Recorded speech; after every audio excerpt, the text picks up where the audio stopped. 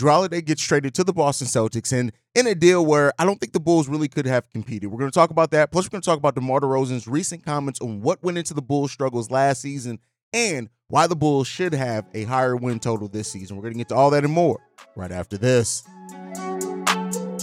You are now tuned in to Chicago Bulls Central, your number one spot for all things Chicago Bulls, hosted by Hayes.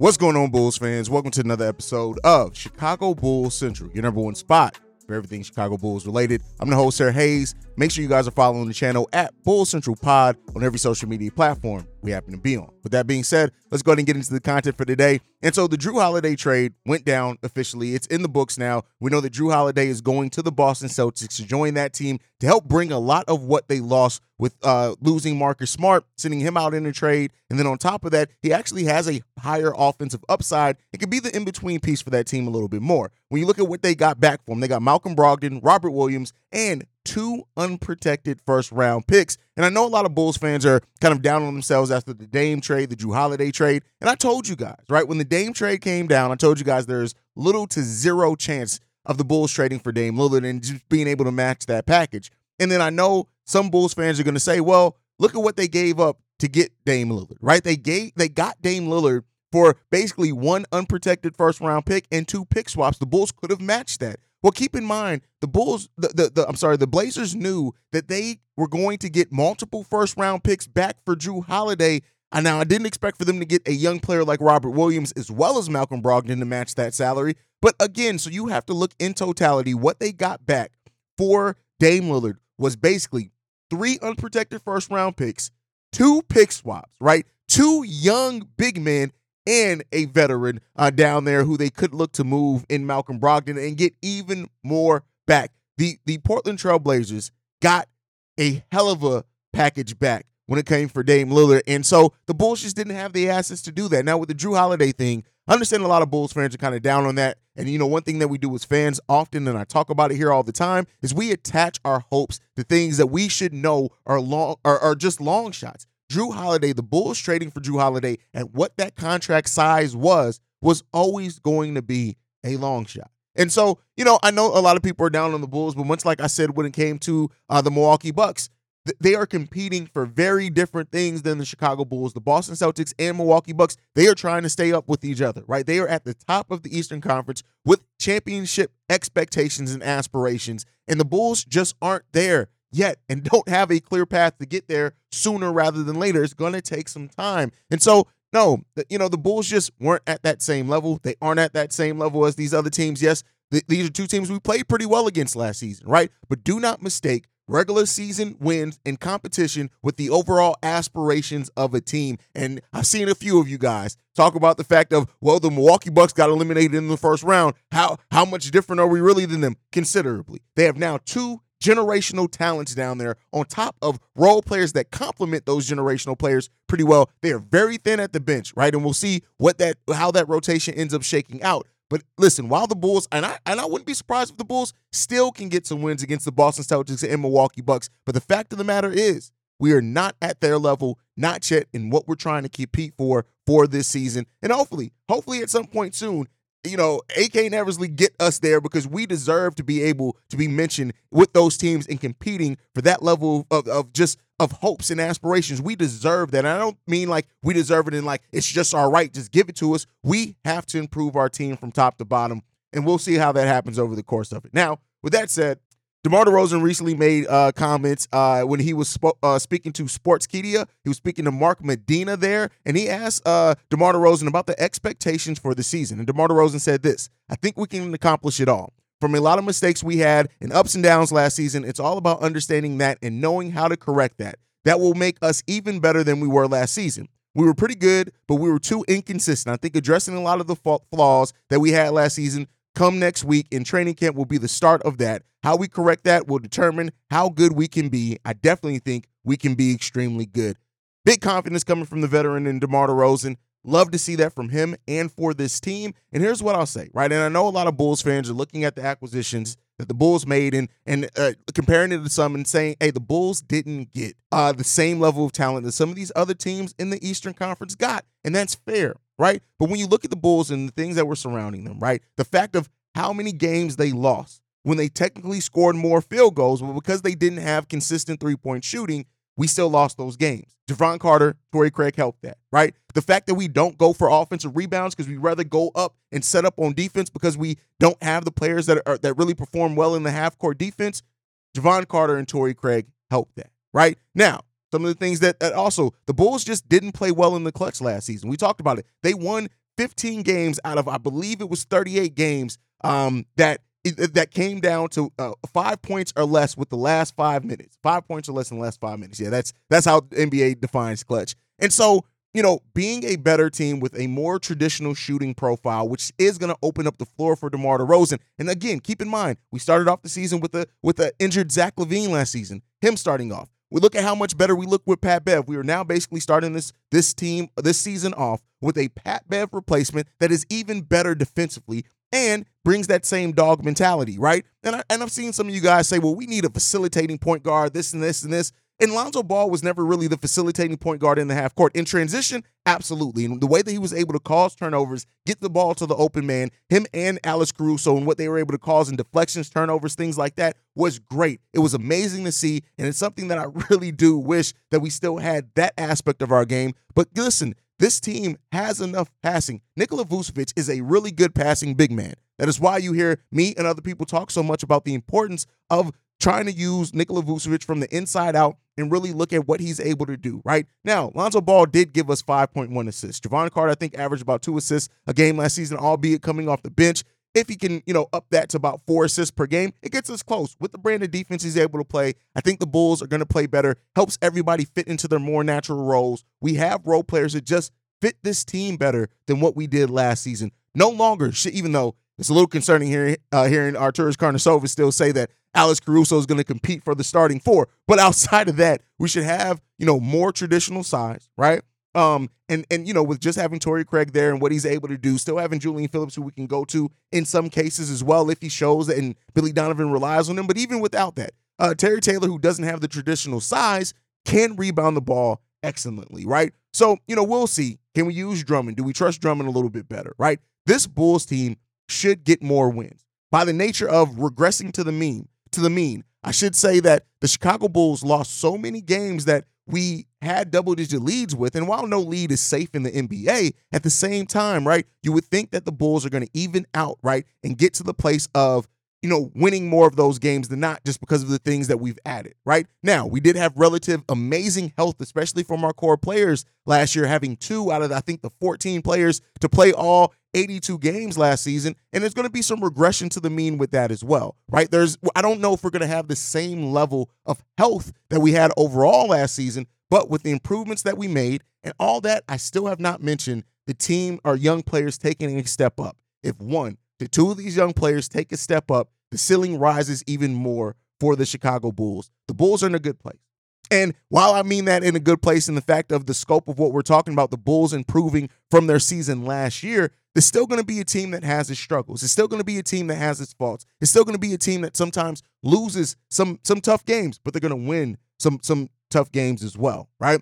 And so, listen, is this the optimal team for what we want and need to have going on? I'm not saying that. We'll see what it has on paper. But, ultimately this team has made improvements. And so hearing somebody like DeMar DeRozan talk about the expectations that he has for this team and the fact that he feels like this team is going to be really good, that's what you want to go in training camp with, right? And we'll see if this team builds that identity. I think that that's going to go a far way as well. And this team kind of punching above their weight next season is just having that team that has that identity, has that consistent level of just expectations on them. And we'll see, right? And I know a lot of people are asking, is Patrick Williams going to make that leap this season?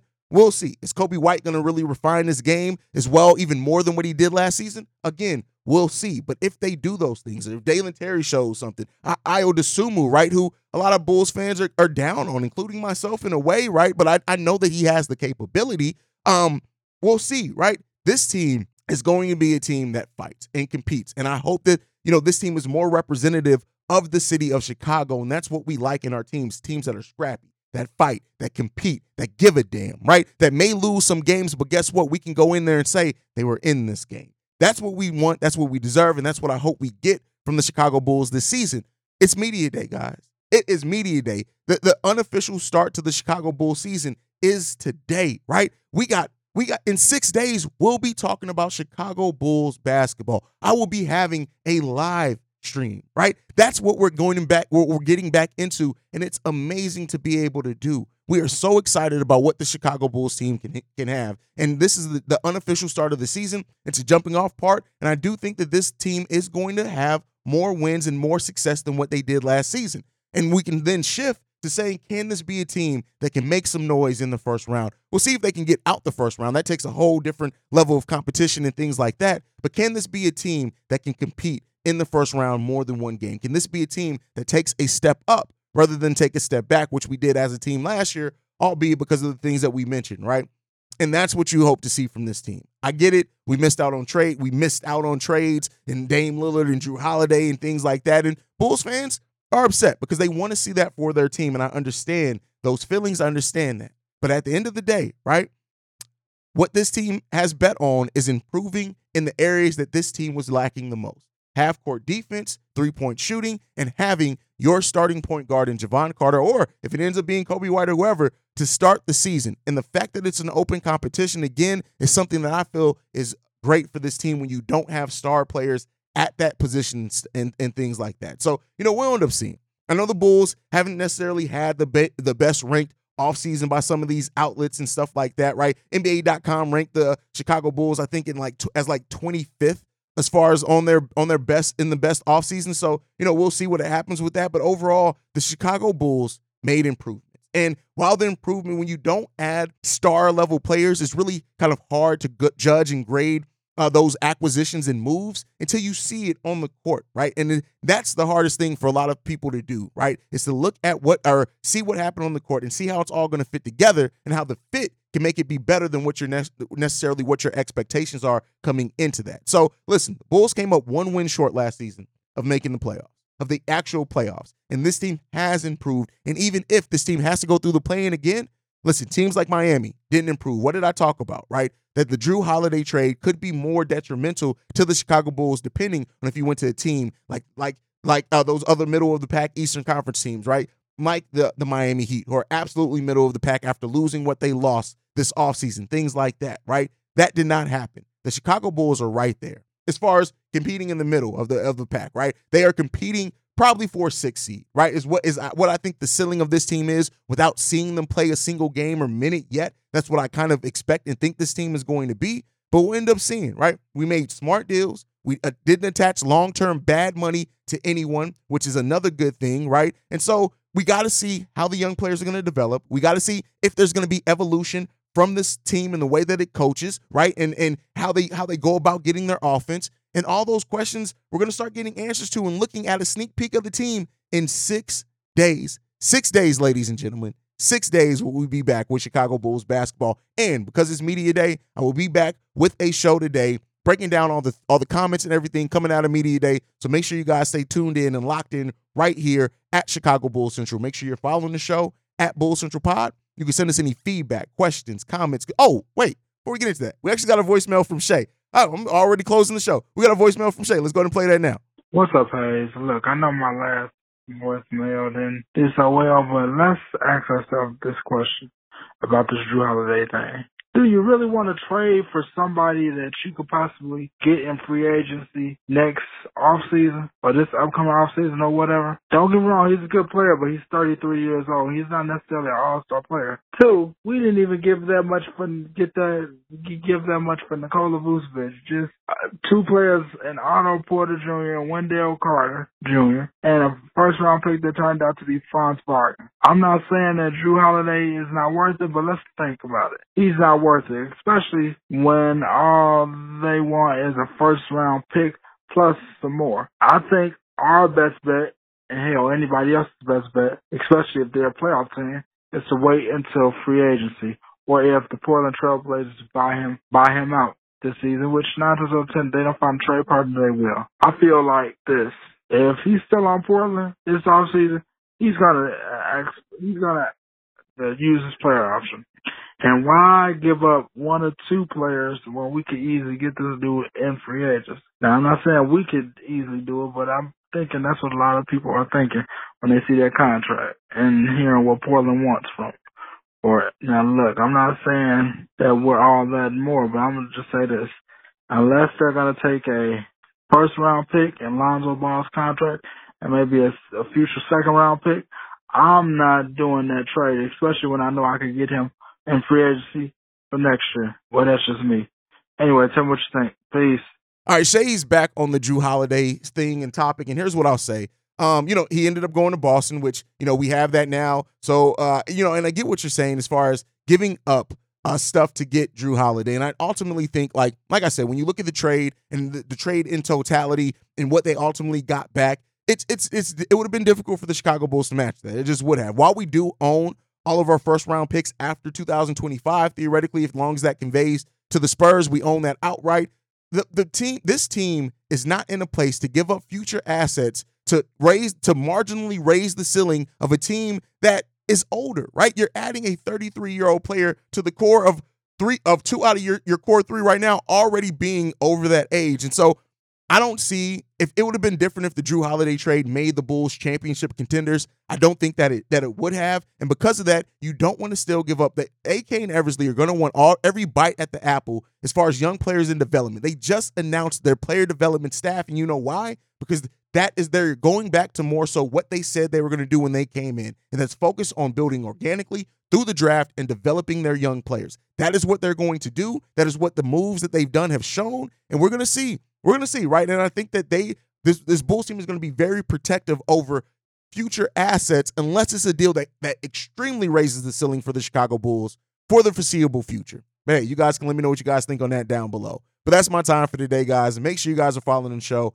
at Bulls Central Pod. You can send us any feedback, questions, comments, concerns, bullcentralpod@gmail.com. Lastly, if you want to leave a text message and our voicemail for our mailbag episodes, the number to do so, 773-270-2799. We are the #1 spot for everything Chicago Bulls related, thanks to you guys. And like I like to end every episode on, go Bulls. Love you guys. See red if you can, y'all. Peace.